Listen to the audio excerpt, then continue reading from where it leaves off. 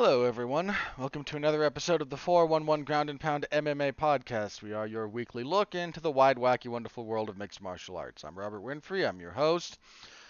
Let me just start off with the usual. Thanks for being here. Thanks for all of your likes, comments, subscriptions. I hate doing that because nobody likes saying that. Just a little thing about everyone who does that. Nobody likes saying it, but it does kind of work. That's why everyone does it, even though it's stupid. So, well, stupid might be might be a bit much there, because if it doesn't work, it's stupid. If it does work, then, well, it's just annoying, and it's mostly annoying. I know it's annoying because a lot of places I listen to, they do it, and that's just what it is. So just know that I feel as bad saying it as you do listening to it. But if you would please, that all of those are appreciated. Please share the podcast around however you happen to consume it, whatever your platform of choice happens to be. Always appreciated. On the agenda this evening, last night, UFC on ESPN 26. Islam Makhachev and Thiago Moises had a fight, as well as the return of Miesha Tate, which, ugh, I will have thoughts. A preview of UFC on ESPN 27 next week, well, this coming Saturday at least, when TJ Dillashaw, the former two-time UFC bantamweight champion, returns. He will be taking on Cory Sandhagen. The rest of that card kind of sucks. I don't have a better way. Look, I'm not here to lie to you guys. I'm here to tell you the truth. It's not a good card. It's really not a good card. So we'll preview it such as it is, but it's not especially compelling on paper. And then just a few thoughts from around the world of combat sports. A few other events happened. Conor McGregor made some more excuses, because of course he did. And just whatever other news of the week we happen to have going on. So that's what's on the agenda. Let's go ahead and jump right into it. I don't have anything else to get through here on the opening spiel. So, UFC on ESPN 26. Your main event last night. Islam Makhachev defeated Thiago Moises via submission, rear naked choke. 2:38 of the fourth round. I don't know where my head went there. This was pretty one-sided for Makhachev. Thiago Moises is a good fighter. He's a fairly decorated jiu-jitsu competitor. He's got some power in his hands. I mean, the man had a good run in the UFC. I mean, he still does. He lost his debut, which he took on fairly short notice against Beneil Dariush. Beat Kurt Holloway, lost to Demiris Magulov, beat Michael Johnson, beat Bobby Green, beat Alexander Hernandez. They're not spectacular wins, but those are solid wins. He got Johnson with an Achilles lock, kind of a slightly modified straight ankle lock. It wasn't purely straight because there was an angle to it, but the nuances between a straight ankle lock and a Achilles lock it's not worth getting into. Point being, the man's a good fighter, but he had almost nothing for Islam Makhachev here. Makhachev is a real problem. He's when you look at his numbers, I can pull him up here real fast. I mean, the man absorbs. Have a look at this. So his takedown accuracy, first of all, is 65%, which is ridiculously accurate for a takedown. I mean, you think of other big takedown machines. Daniel Cormier's is not that high. Khabib's is not that high. I think there's a specific reason for that. I think people were so terrified of it. Everyone compares him to Khabib for somewhat obvious reasons. They train together. They both fight in the same division. And there are similarities, but people were terrified of Khabib getting on top of them. Now, that's entirely understandable. Khabib would, if he got you down, and he got everybody down at some point or another, when he did, that was kind of it for you. He was Khabib's takedown accuracy has been noted before. His accuracy on his takedowns was not the best. He was 40-something%, I think. I want to say something like that. He wouldn't get every point being. He would not get every one he went after. But once he got one to stick, he never being not an absolute, but if you got 3 from that man after he got you down once with his hands locked, that took a Herculean effort. And most people didn't. Most people, if he got you down, you were stuck. You might get back up to your feet, but you couldn't get free. And getting free is much more important than getting back up. This is something that I've talked about this before when it comes to the Khabib, what Khabib did that was out of the meta of the traditional mixed martial arts kind of expectations. Most people, if they get you down, if you get back up, they struggle to get you back down. It's kind of this foregone conclusion that you wall walk, you get up, and from there you can clinch break and get free. Nobody fence wrestled better than Khabib. And that's really what kind of made everything hell for everyone when they tried to fight him. Because he found a way to weaponize your best options against you. Makhachev isn't quite that guy. He's not the same relentless takedown machine that Khabib was. Not the same mat return machine that Khabib was. But when he goes to take you down, very accurate. You get a 65% takedown accuracy. If you reach the point when you're over 50%, you are more likely to get it than not. That's a big thing. You can hit that threshold. And his top game is very different too. You could see elements of it in this fight in particular. There was a point one point near the end of the fight, another point in the third round. He gets Moises down kind of against the fence, and he gets him down fairly easily. When he commits to a takedown, he's able to get it partially because his opponents aren't as worried about it. He's better about distracting them with other stuff than Khabib was, for whatever that's worth. But he got the ride position a few times. So Moises on his back, is on his knees, turtled up. And I'm watching this and I'm going, okay, because everyone's making the Khabib comparison. Right here in particular, I know what Khabib would be doing, because I've seen him do it. He would be bludgeoning you. That's not what Makhachev does. Makhachev's top game, it's not that he doesn't have, not that he can't damage you from top position. He can. But that's not his primary goal. His primary goal is a bit more almost traditional jiu-jitsu. He wants to pass. He wants to control, pass, and go for submissions. That's more what he chooses to do. And neither one is better than the other in this particular respect, so this is not a value judgment. But it is something you should know if you're going to fight this guy versus somebody else. What is his goal in these positions? And Islam Makhachev is a bit more concerned with proper control, guard passing, and eventually getting a submission based on position.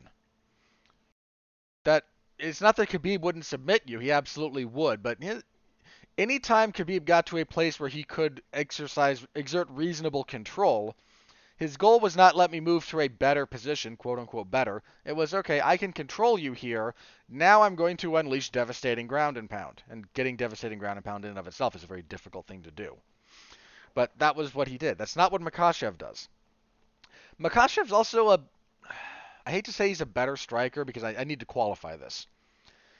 Makhachev is, if you were to put them in just a striking context, Makhachev's a better striker than Khabib was based on evidence. Khabib's striking was almost more effective because he did it Khabib's striking was built, and his style of striking was built fundamentally around service to his primary game. He didn't want to develop a good jab for the sake of developing a good jab to be in a boxing bout. He developed a good jab to help him control distance, to make you think about it so he could he had a decent right hand. He had a flying knee. Why did he develop these things? Because they are tools that would service his desire to close distance and get his hands locked around you. there's a bunch of striking tools that Khabib never touched.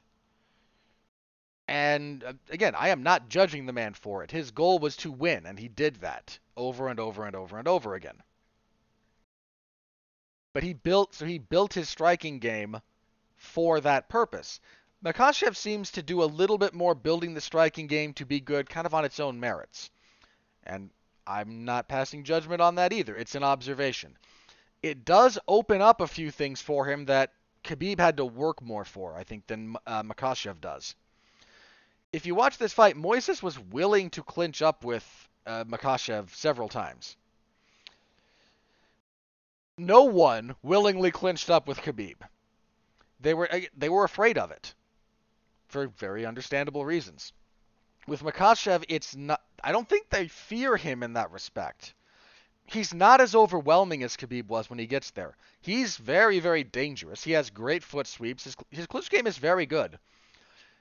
He's just a little bit willing to concede elements of position. He would I hate to say let. Moises got his back on the fence a few times in the clinch, and while Makhachev was willing to reverse position on occasion, he didn't force it.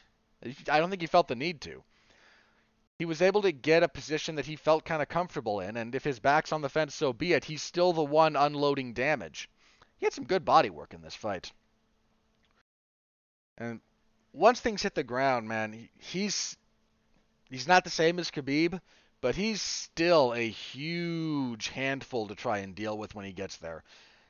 That is not an easy at all position to find yourself in. Moises is a very good black belt, and he had very little. He had a nice kind of switch towards a triangle to avoid being slammed at one point, and a couple of times he tried to engage in a leg lock battle. He got into... There's a specific distinction between 50-50 guard, the saddle, and the honey hole, and there's differences in all of them. So for the sake of simplicity, I tend to refer to any kind of leg entanglement 50-50 guard position as that. Even though I'm well aware there's a distinction between 50-50 guard and the saddle in particular. It's more useful that's useful information if you're actually fighting, to understand the nuances of the difference, but for the purposes of general observation, it's not a huge deal. He tried to get there a few times, and one in the second round, I think, he kind of started a leg lock sequence that looked okay. Unfortunately, after the first bit when he tried for the heel hook, he couldn't quite control the knee line properly, and then he rolled for, again, more of a straight ankle lock and Achilles lock, and I had to chuckle.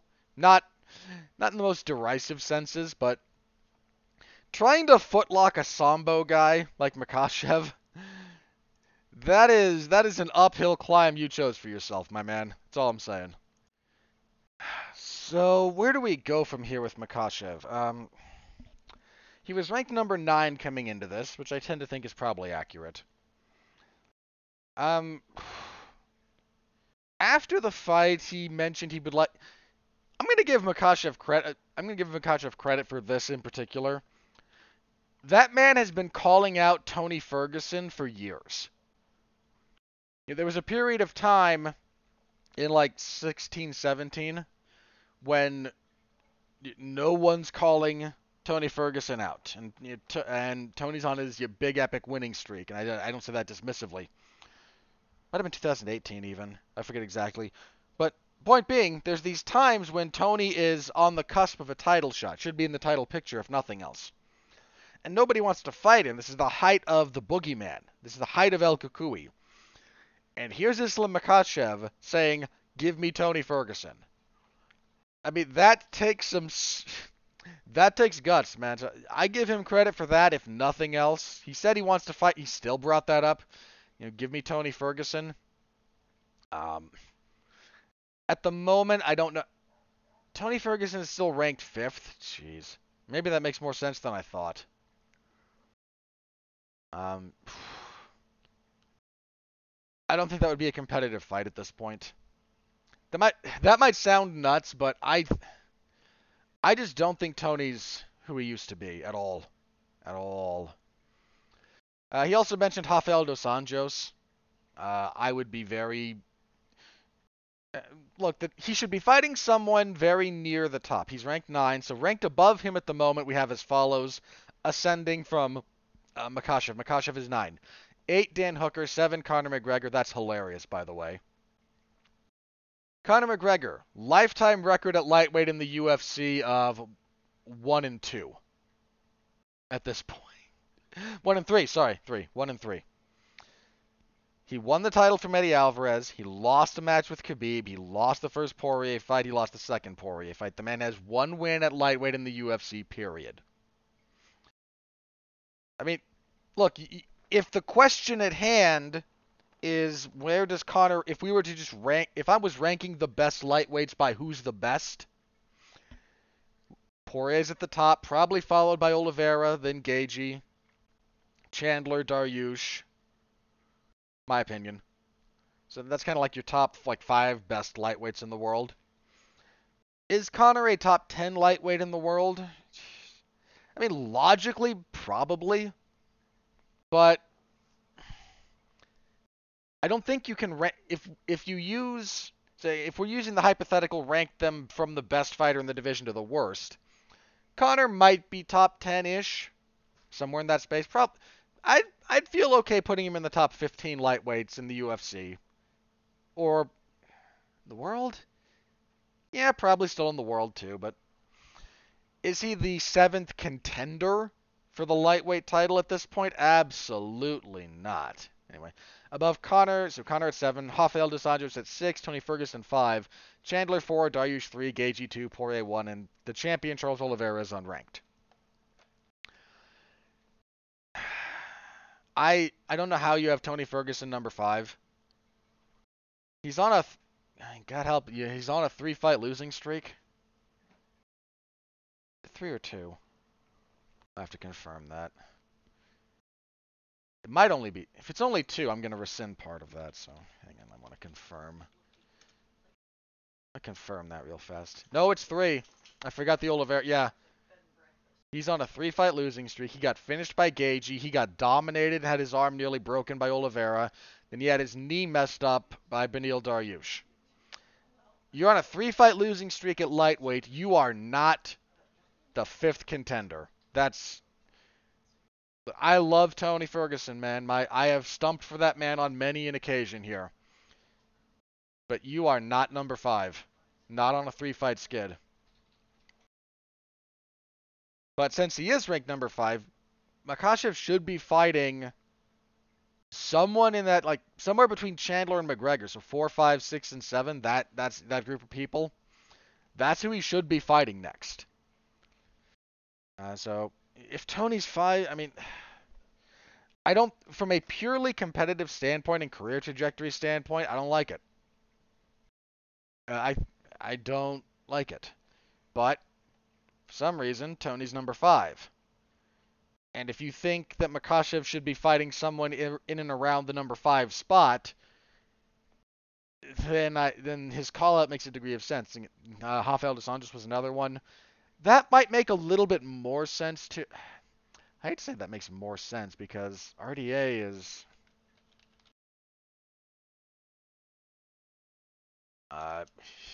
he's not exactly in the best spot career-wise either. That split win over Paul Felder. That probably shouldn't have been split. But that was November of 2020. I mean, he was backup for Poirier McGregor 3. But he needs another win. He needs another lightweight win, I think, before you could rank him that highly. But he is, so yeah, Tony or RDA. He's not getting Conor. I mean, that's just a pipe dream. I don't think he'd get Chandler either, but that one wouldn't shock me. If they did Chandler Makhachev, I wouldn't be shocked. I'm kind of more personally stumping for Gaethje and Chandler, but that's just me. Dariush and Gaethje, well, I've said this before. There's not a bad fight to make. There is not a bad permutation of the top 10 lightweights. So even if if we include Oliveira through, and then we include the number 10 contender, that's 11 total, And number 10 right now is Gregor Gillespie, according to the UFC rankings. There's not a bad permutation of those fighters. There just isn't. But he should... Makhachev's been fighting down for a while. Moises was number 14 coming into this. I believe Dober was... I think Dober was either unranked or again in that like 14 spot when they fought. He needs to fight up for his next fight. He absolutely needs to be fighting up. Will he ever become champion? I don't know, but I wouldn't put it past him. He's very good. He's a very, very good fighter. All right, moving on. Your co-main event. Miesha Tate defeated Marion Reneau via TKO, punches, just a back control pound out at 153 of the third. This fight sucked. I might be the only person saying that. I'm going to say it. This fight sucked. Everyone... Here's what annoys me about this. Miesha Tate is functionally the same fighter she is now as when she retired almost 5 years ago. And everyone and their dog is going to try to tell you otherwise. Everyone in the media is going to have positive spins on this, and she's a different fighter. She's evolved. Miesha Tate 2.0 is coming for the... No. Stop it. Don't listen to those people. They're either deliberately misleading you, or they're morons. Miesha Tate still will not move her head when she strikes. I can't tell you how badly a rematch with Amanda Nunes would go for her. I almost want them to make it just so that she can get her face broken again. Because that's what would happen. She hasn't evolved her skill set at all. I mean, her right hand is a little bit more educated than it was, I suppose. She's not quite windmilling the thing every time she tries to throw a punch, but it's not exactly great. Her jab's not great. It was landing on Reneau because Reneau's as bad a striker as she is. And she doesn't move her head. You got away with it against Marion Reneau. You got hit a lot, but Marion Reneau doesn't have any power. Amanda Nunes doesn't need half that number of punches. Count the number of punches that Marion Reneau lands.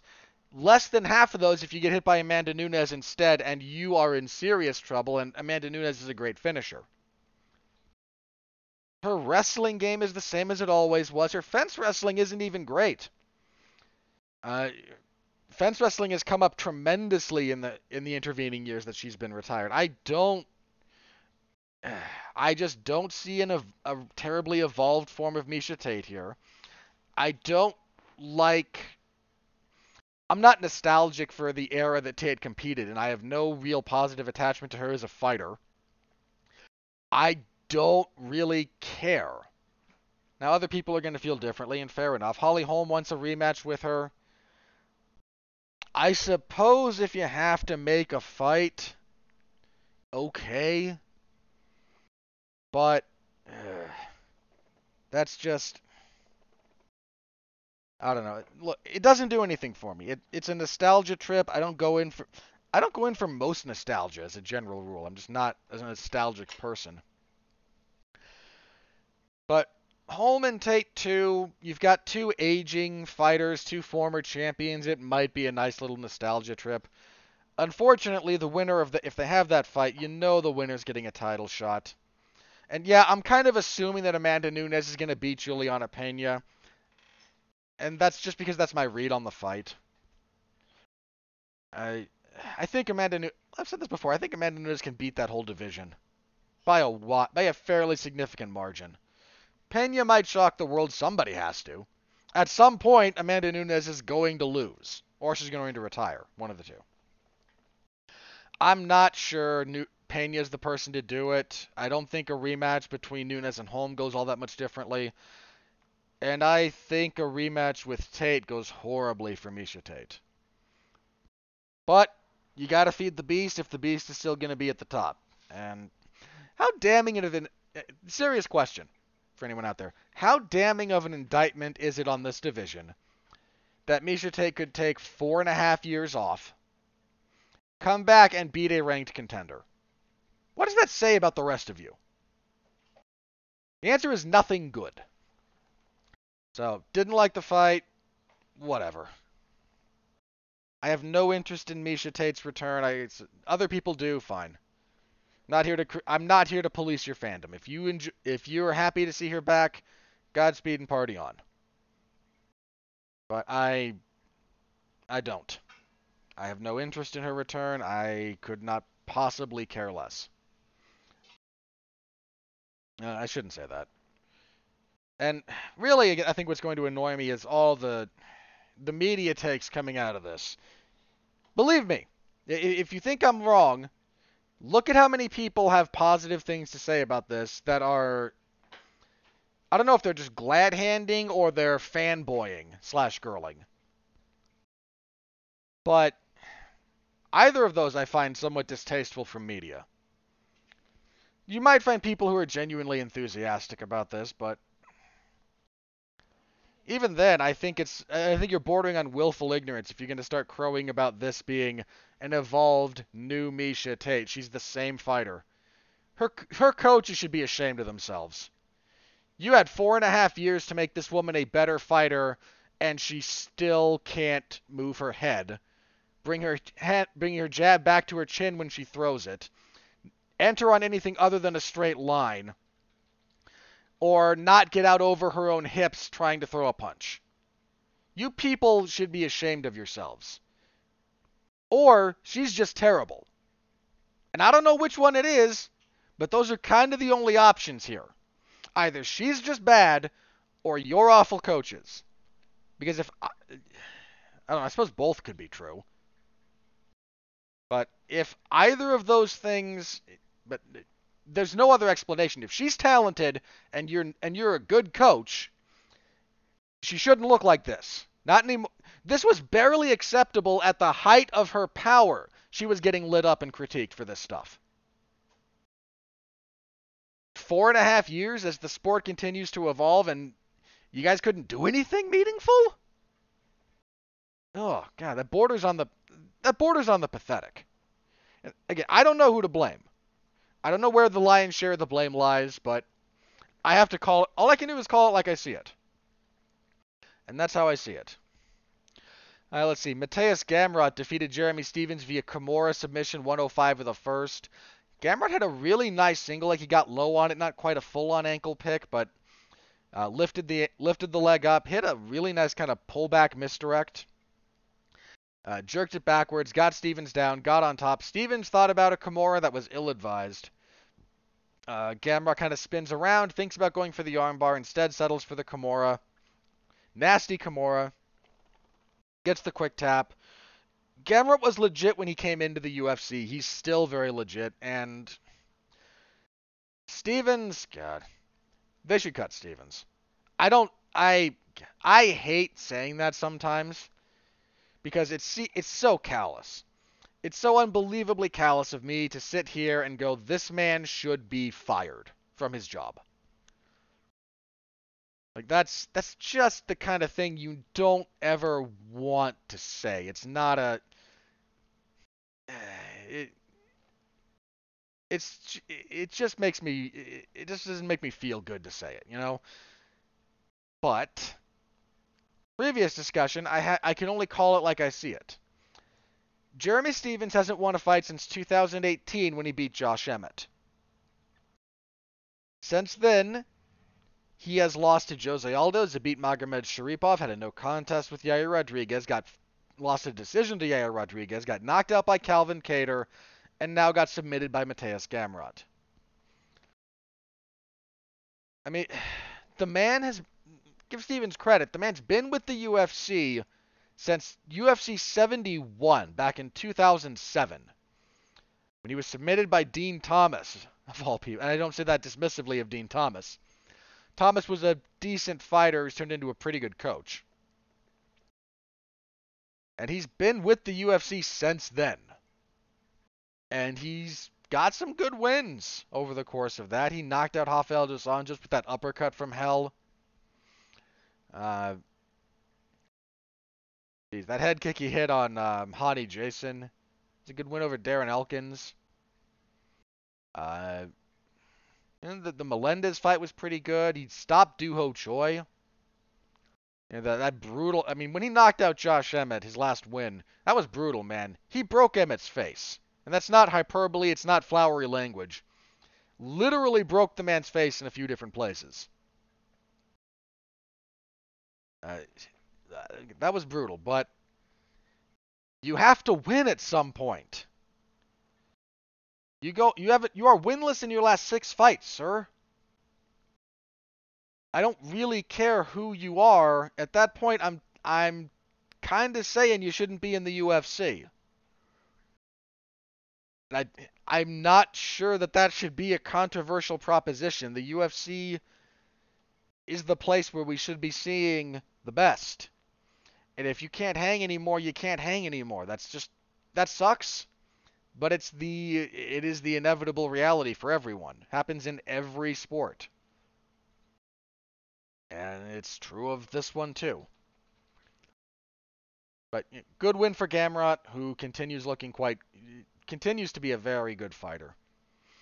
Rodolfo Vieja defeated Dustin Stoltzfus via rear naked choke 154 of the third. Decent enough performance out of Vieja. He showed a decent jab throughout big chunks of this fight. He managed the fight a lot better. He didn't panic wrestle. He didn't gas himself out going for takedowns. Landed some good jabs. Had a decent enough right hand behind it on occasion. He's very mechanical in the punching, but the man's a multiple-time world champion in jiu-jitsu. Striking is still something he's very much trying to pick up. So I'm gonna grant a little bit of a curve there. Then his back take, man, was a thing of beauty at the end there. Just overwhelmed Stoltzfus anytime they were on the mat. Stoltzfus did a pretty good job of wall walking and trying to break free, but the skill differential was pretty evident in terms of the jiu-jitsu, which shouldn't be a surprise at all. A solid win for Vieja. And kicking off the main card, Billy Quarantillo defeated Gabriel Benitez via TKO. Just punches from the back again, but instead of having his opponent belly down, he was the one on the back. But landed punches, hammer fist, elbows from there. 340 of the third. Quarantillo just kind of beat up Gabriel Benitez for this whole fight. This was your fight of the night, which I suppose it was the most action-packed of the card, but there's also no criteria for fight of the night other than the whims of Dana White. So, good performance from Quarantillo. He's got a motor. He's good about fighting. He's pretty good at distance. He's pretty good in the he's pretty good everywhere. He's a tough out. He's got some stuff to kind of refine, but I mean, he only has the one loss in the UFC where his shtick just didn't work. I mean, he could not drag. Who was it? Someone I know. Yeah, it was Gavin Tucker. He couldn't get Tucker to get out of his technical game plan, and that just kind of resulted in Quarantillo trying to brawl a boxer ineffectively. So it was this was a good enough win for him. Anyway, that was your main card. Prelims, Daniel Rodriguez defeated Preston Parsons via TKO punches, 347 of the first. Parsons took this on fairly short notice. Rodriguez just better. Rodriguez is someone to pay attention to. He's got smooth hands, man. Decent kicks, but he's got really smooth boxing. He's a player at 170. He's not ranked, but I wouldn't be shocked if he managed to get there at some point. He's pretty good. Amanda Lemos defeated Montserrat Ruiz via TKO punches, 35 seconds of the first round. When you come in on a straight line and you don't move your head, and especially if you're a much smaller fighter, all your opponent has to do is just scoot back a little bit, fire a power punch down the middle, especially if you're opposite stances, and you're walking right into it, and that's what happened here. Ruiz is not an especially good fighter, I think. Sergey Morozov defeated Khalid Taha via unanimous decision, 30-27 across the board. Pretty good stuff from Morozov. He's a handful. He's a handful at bantamweight. He's got good pressure. He's pretty good on the feet. Very good wrestler. Good top control. Morozov's, I think his only loss, or one of his only losses, is to, he lost, pretty sure he lost to Umar Nurmagomedov. And then, Movsar Evloev, that was it, Evloev is absolutely going to be Evloev is a real problem for that division. And Morozov lost to him. He had a couple of other losses. Yeah, he lost to Umar Nurmagomedov in his debut. And the only fight prior to that, on a pretty big winning streak, he lost to Evloev back in 2018. So Morozov is someone to pay attention to. And bantamweight's stacked, man. Bantamweight's just a stacked division. Malcolm Gordon defeated Francisco Figueiredo via unanimous decision. There was a 30-27 that I did not agree with at all.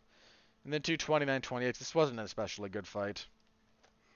And kicking everything off, Rodrigo Nascimento defeated Alan Bodo via TKO punches, 129 of the second. Bodo got the better of things in the first pretty big, but Nascimento just endured, kept going, and Bodo seemed to have gassed himself out a bit in the first and then got punched out in the second. Mediocre heavyweight fight. Don't really have anything to say about that. Your post-fight bonuses. Fight of the night was Billy Quarantillo and Gabriel Benitez. Performances went to Misha Tate, Adolfo Vieja, Mateus Gamrot, and Rodrigo Nascimento. Only 2 decisions all night for this card. I would not have given Nascimento one of the performances of the night. I probably would have given the other one to. I've given it to Rodriguez. I would have actually. I would have given that to Daniel Rodriguez. But that's just me. So take that for whatever it's worth. Thank you to everyone who followed that, my live coverage, or who read the full report after the fact, both of which are available in the MMA zone of 411mania.com.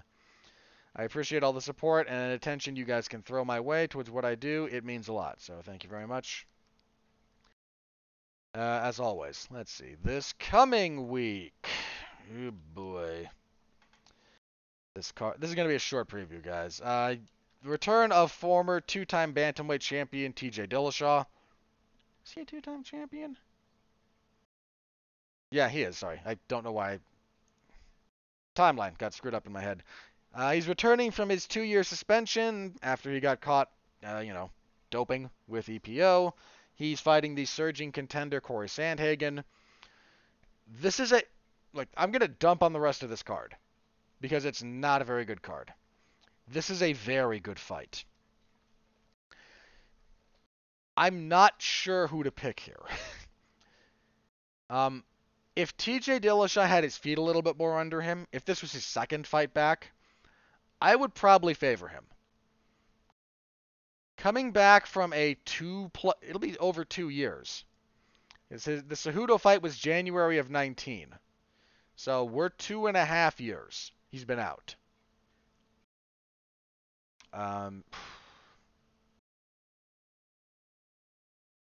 That's not an easy thing to come back from. Here's the other thing. The other thing is the opponent. Cory Sandhagen is a thoroughly modern mixed martial artist.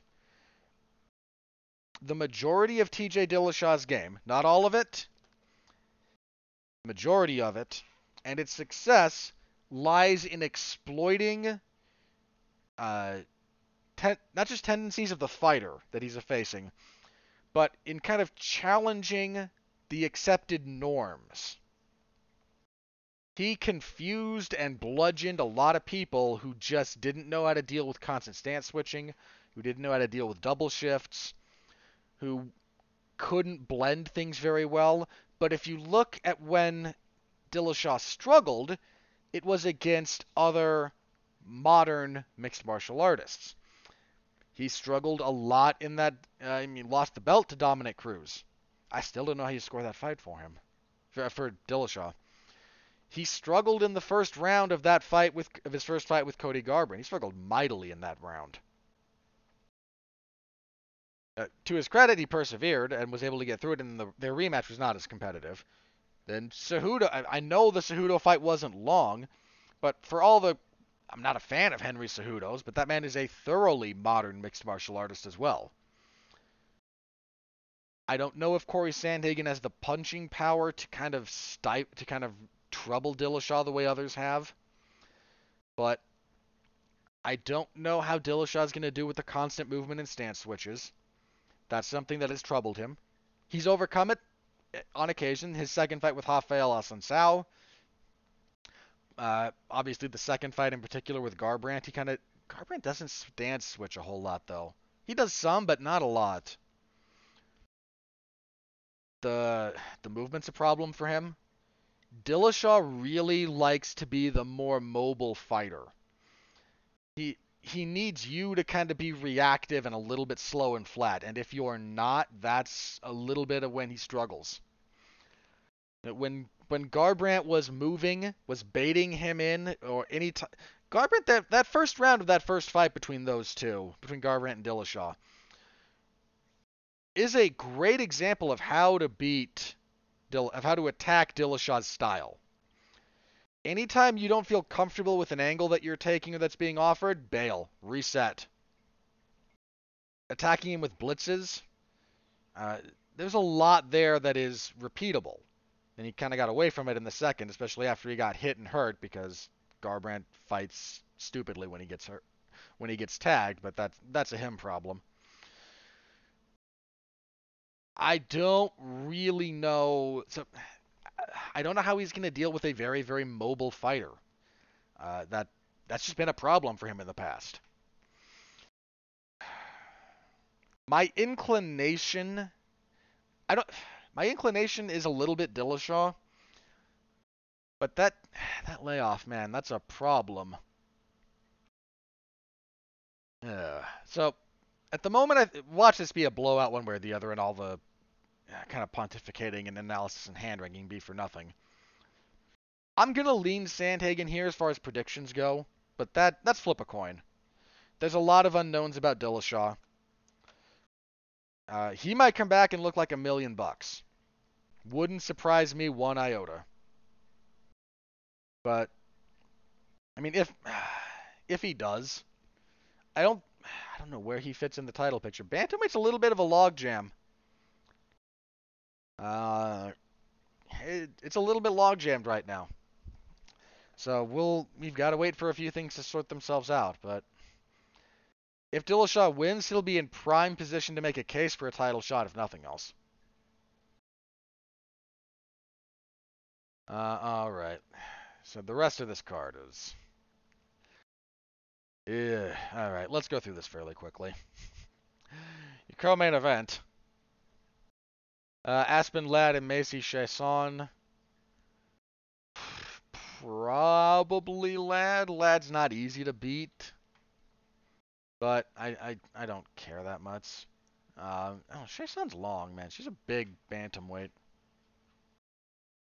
I'm going to pick Ladd, but yeah, who cares? Kyler Phillips and Harley and Paiva might be a good fight. This one might surprise people. Phillips is pretty darn good. He's got 3 wins in the UFC. When he beat Song Yadong, that was a very solid performance. And Paiva's coming up from flyweight. I think he missed weight his last fight, but by a fair amount, man. He weighed 129. Yeah, not a good. I'm leaning Phillips there, but that might be a good fight. Featherweight, Darren Elkins and Derek Minner. God, why? Minner's on a 2-fight winning streak, rather. Sorry, he's 2-1 in the UFC. Elkins ended a 4-fight losing streak when he beat Luis Eduardo Garagori, who should not be in the UFC. I can't pick Darren Elkins at this point in good conscience. I just can't. He might win, but I can't pick the guy. I just can't do it. Let's see. Miranda Maverick will fight Macy Barber. Barber, she's on a 2-fight skid. She had the loss to Modafferi. The loss to Alexa Grasso was maybe a little bit worse. I mean, her knee got damaged in the... Which one was it? The Modafferi fight was when she injured her knee. Should have stopped the fight when it happened.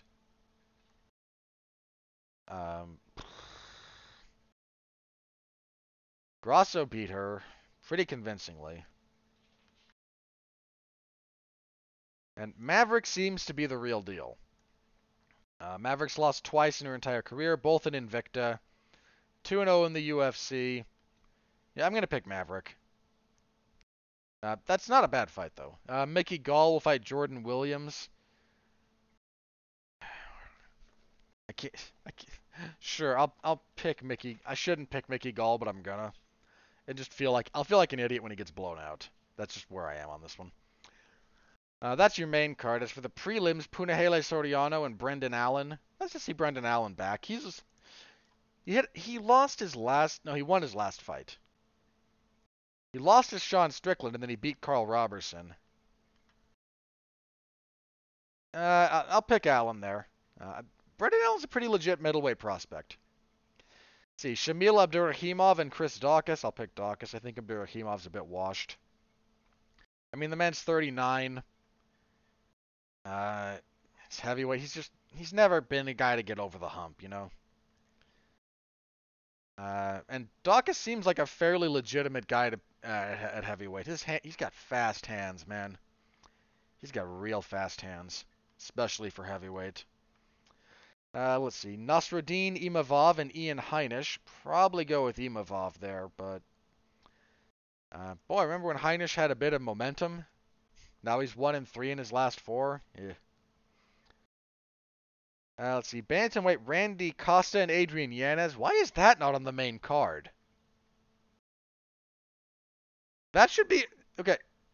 This card is weak enough. That should be on the main card. I'm just throwing that out there. That's an action fight. That should be there over Mickey Gall and Jordan Williams, if nothing else. Or Elkins and Minner. Both of those fights. This is better than both of those fights on paper. This should not be on the prelims. Not at all. I'm going to lean towards Yanez, but that's an action fight, man. Don't miss that one. Or afterwards, look it up, but that's a great fight on paper. As far as action goes. So, also bantamweight Julio Arce and Andre Ewell. Andre Ewell. What's Ewell been up to? Lost to Gutierrez. Arce. I kind of thought he beat Dawodu, I seem to recall. Lost a split decision to Hakeem Dawodu. I'll pick Arce there, but that's also a pretty good fight. Yeah, put those two fights on there instead of Elkins and Minner and Gall and Williams. Better main card. Women's flyweight, Sijara Eubanks and Elise Reed. I'll pick Eubanks, but Eubanks needs a win bad. And kicking everything off a women's strawweight fight between Diana Belbita and Hannah Goldie. Who's gonna... Goldie's been a bit hit and miss in the UFC. I think so's Belbita. I'll pick Goldie, but flip a coin there. Two very young, very developing fighters. There's no guarantees on that fight. Anyway, that's that card. Not great on paper, but I will be covering it this Saturday in the MMA Zone of 411mania.com. So if you don't want to watch it, you can check my updates. I will keep you up to date on everything that's going on. So stop by, say hello as far as that goes. I always appreciate it.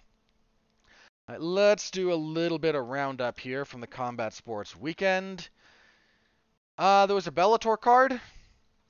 I bring that up because the main event from that was the Bellator Women's Flyweight title fight between Juliana Velasquez and I'm gonna butcher this lady's name. Jeez. Kielholtz? Yeah, Kielholtz. Sorry. Juliana Velasquez defeated Denise Kielholtz via split decision, 48-47. 2 for Velasquez, 1 for Kielholtz. Good fight, actually, and 48-47 for either woman. From where I was sitting, 48-47 for either one is a perfectly justifiable scorecard. Pretty good fight. I give Bellator a lot of crap. I want to give them credit where it's due on the occasion that it's due. Other big thing from the combat sports world, Jermell Charlo who holds 3 of the 4 recognized world titles at 154 pounds in the boxing world, was trying to get the 4th. He was going for to. He would have been the first 4-belt champion in that. Since we've entered the 4-belt era, there has not been there's only been a handful of undisputed champions. Very few actually. Now that I think about it, I think you've had a heavyweight. I think Vladimir Klitschko. I think Klitschko held all the relevant belts at heavyweight. Forgive me if I'm misremembering. Fury might have as well when he beat Klitschko. I'd have to double check that. Then again, the green, there might have been one that was kind of absent from that discussion, so forgive me. Alexander Usyk got all the major belts at cruiserweight. He was the first person to do that. He was the first undisputed cruiserweight champion since Evander Holyfield was. Anyway, Jermell Charlo was going to be was trying to become the first undisputed 154-pound champion in boxing. He fought Brian Castano, who has the last belt that Charlo doesn't. Charlo's the other 3. I forget which ones. Charlo, actually I have the list here. Yeah, Charlo has the WBA, IBF, and ring titles. So Castano would then hold the WBC. I believe that's correct. Or the WBO. I forget which is the other recognized belt. Forgive me. Too many. There's so many in boxing. You're just going to have to forgive my confusion on some of those points. Those 2 battled to a split decision draw. This was kind of thought to be Charlo's fight to lose. The Charlo brothers are decent draws. They're building their star power and whatnot. So there was a little bit kind of the thought that, maybe the boxing more than MMA has this kind of sense about it, where I don't know that in some cases there's not even anything corrupt going on, but there's just enough kind of implied collusion, or implicit collusion that goes on in some of these scenes that it kind of gets willed that direction, even if there's no one who's expressly corrupt. It kind of felt like that's the direction that boxing was going. And credit to Castano, man, he upset that particular narrative. He fought his butt off against a powerful counterpuncher in Charlo. Some people have this as the boxing fight of the year through 7 months. I don't have a list in that respect, so I wouldn't object to it. I don't think it's wrong. I wasn't really scoring this fight. I haven't been able to delve deeply into it. My inclination, I seem to recall on initial viewing, was for Castano actually, but I'm not going to be. I think a draw is a perfectly reasonable scorecard, and this was a very, very close fight. Was a really good fight. They'll probably run it back, and I wouldn't object to it. So, my thoughts from the weekend of combat sports that were not the UFC there, for whatever they're worth. All right, let's try to wrap this up fairly quickly. We only have a couple of other things here. Oh, yes, Conor. Conor McGregor decided that he wanted to make more excuses about his loss.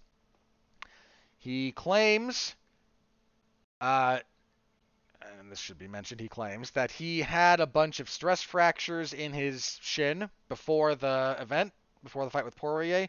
He knew it. The UFC knew it. The UFC's doctor knew it. If true,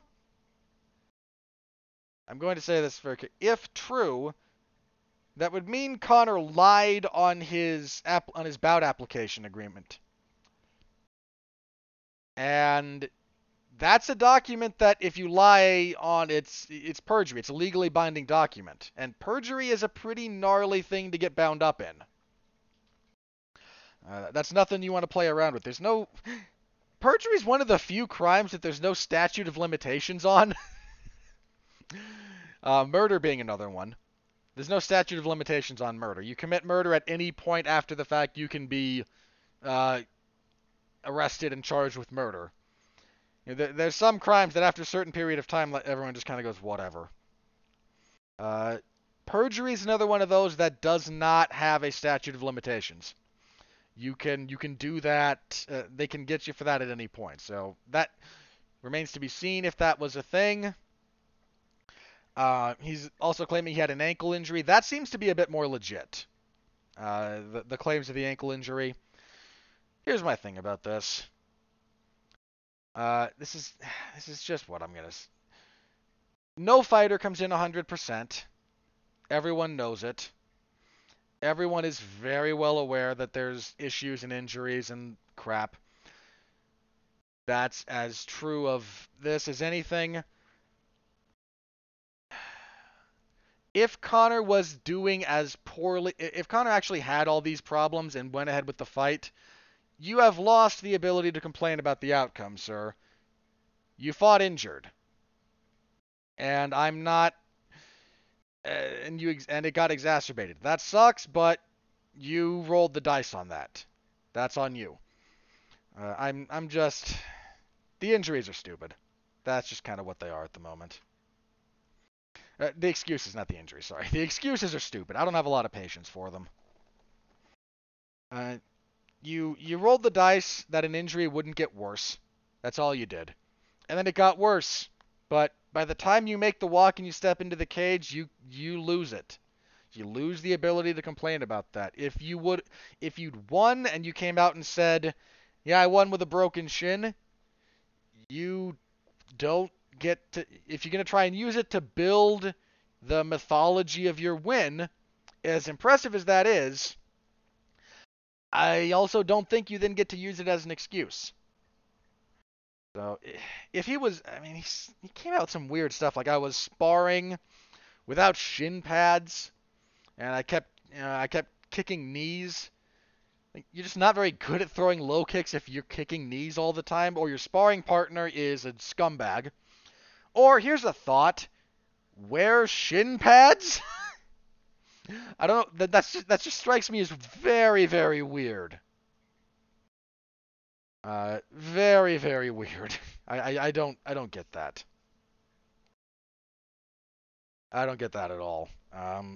So Conor is on the I didn't lose, it doesn't count, blah blah blah. Please believe that I'm still the same guy I used to be.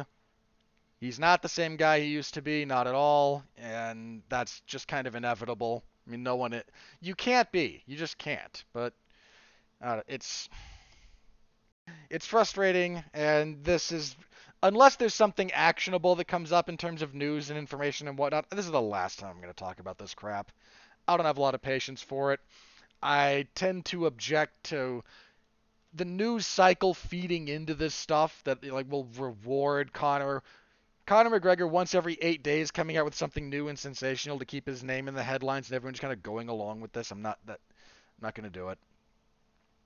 But Conor trying to diminish the fact that he lost. You lost, buddy. Deal with it. All right, last thing I want to touch on. We had an announcement about the full card for UFC 266. We have the full, I think we have the full main card bout order at this point. Double check that. I believe we do. No, we have some. We have some announced bouts. We don't have a full bout order. We know the top 3. Your main event's going to be the featherweight title fight between Alexander Volkanovski and Brian Ortega. Should be a good fight. We will have our sacrificial offering to the gods of mixed martial arts when Valentina Shevchenko decapitates Lauren Murphy. Shevchenko was going to turn that poor woman's... Lauren Murphy's face gets marked up fighting everybody, including a bunch of people who are not good strikers. Joanne Calderwood, A, should have won their fight, and B, marked her up. Roxanne Modafferi marked her face up. So did Lee.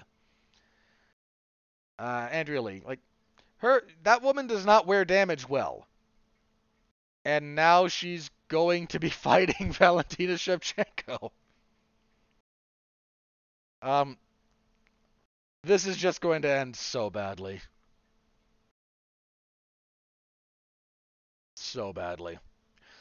Also on the main card, we know will be the second ever 5-round non-title fight, non-main event, when Nick Diaz returns from his...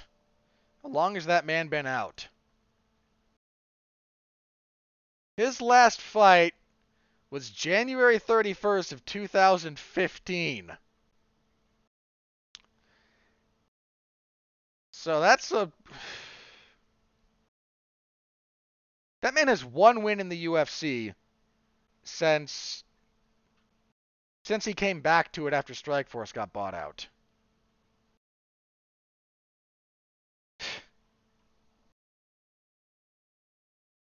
Jeez. I mean, you're 6.5 years out. A friend of mine who's been on the show on occasion, Pat Mullen, mentioned that Nick Diaz's run through Strikeforce might be one of the most entertaining runs you'll ever see. And I'm hard pressed to disagree with that. I mean, I could find other arguments, but if you look at when he came to Strikeforce in 2009,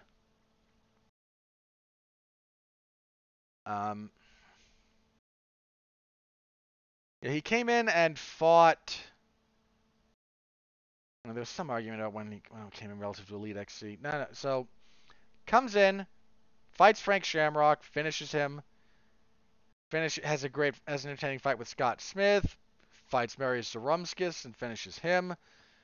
Has the rematch with KJ Noons. Not as good as their first fight, but still a good fight.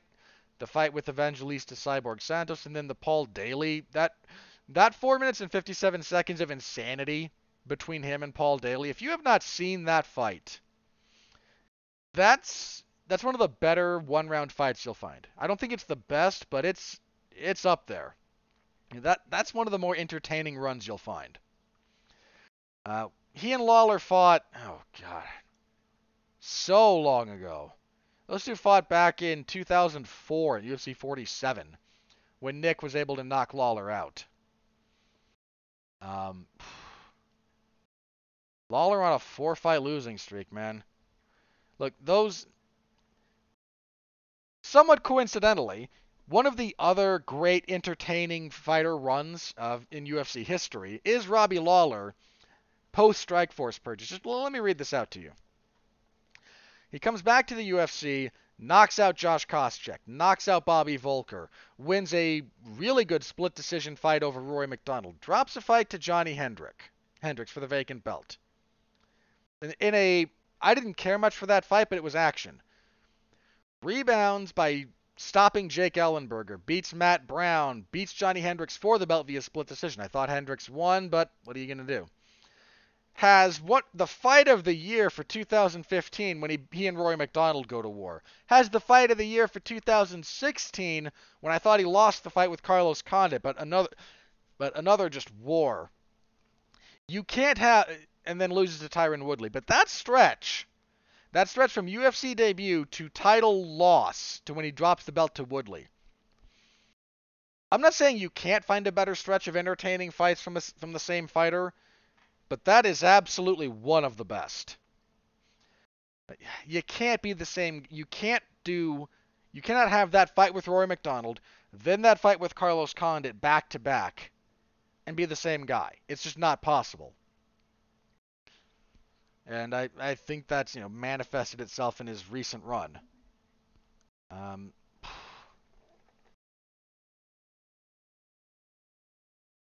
don't know who's going to win that. I got to think about that.